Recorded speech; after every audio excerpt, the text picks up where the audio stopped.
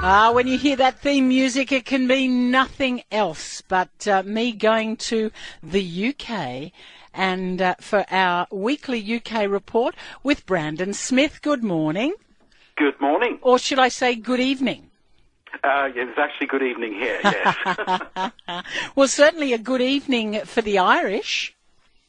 Haven't they had just an absolutely smashing day? My goodness me. Historical. Who would have thought, of all the countries in the whole world, who would have thought that Ireland would be the first to actually vote in gay marriage? Well, it's a complete surprise, really, isn't it? Because they're known to be quite conservative, quite religious, and they only decriminalised homosexuality 22 years ago. Exactly. So that's even, in fairly recent history, and I think it was 2010, 5 years ago they brought in civil partnerships, and now they've brought in marriage by an overwhelming majority, over 60%. Yes. All the constituencies are now counted. So that's a done deal. It's going to go through. It's brilliant news. Oh, look, I'm absolutely thrilled. I did mention earlier that our former Prime Minister, Kevin Rudd, actually tweeted out now that maybe if our current government can't choose, we should maybe have a referendum here as well. Yeah, well, I think it's the danger is Australia might start to look a little bit outdated.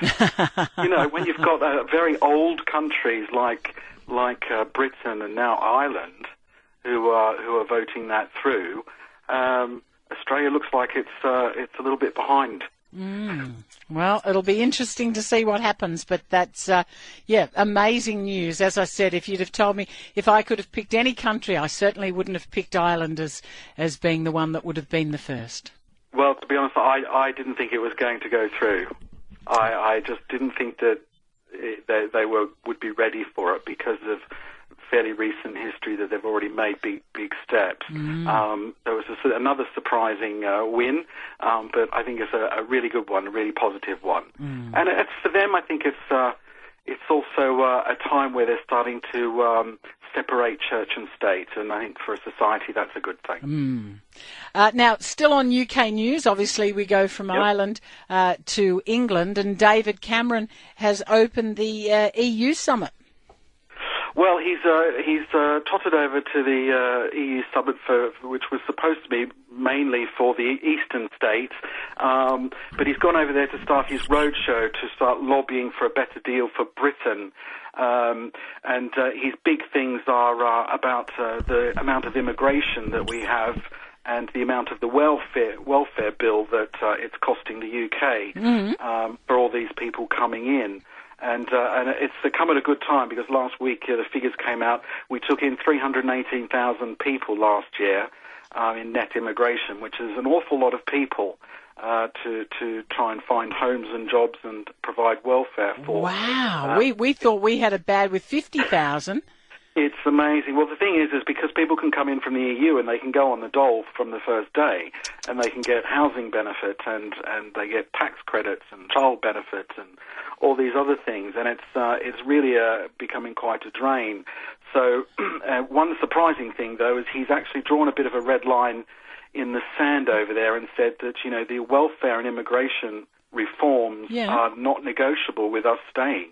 You really need to come to the table, guys, and change these rules because it's killing us. And the British public just will no longer stand for it. I mean, there is an overwhelming swell now that people have had enough of giving Europeans who just walk through the door, who haven't contributed into the UK tax system, and then they can get benefits from day one. Fair enough, too. Well, yeah, and it's, when we hear stories of people coming over here, their families will be in another country, and they're claiming child benefit, for example, but the child doesn't even live in the UK. It starts to get people's backs up a bit. So, I think it's time. It's a long road for him. It's going to be a very hard battle. As I say, the eastern states are not happy about it because they've got a lot of their people over here. Germany is quite sympathetic because they face quite similar problems. And if Britain was to leave the EU, that would have a massive ramification for Germany, because they'd be asked to sort of put more money in the kitty in Brussels, and that's not popular with the German voters either. So it's big days. And you've had another banking scandal. Oh, the banks have been at it again.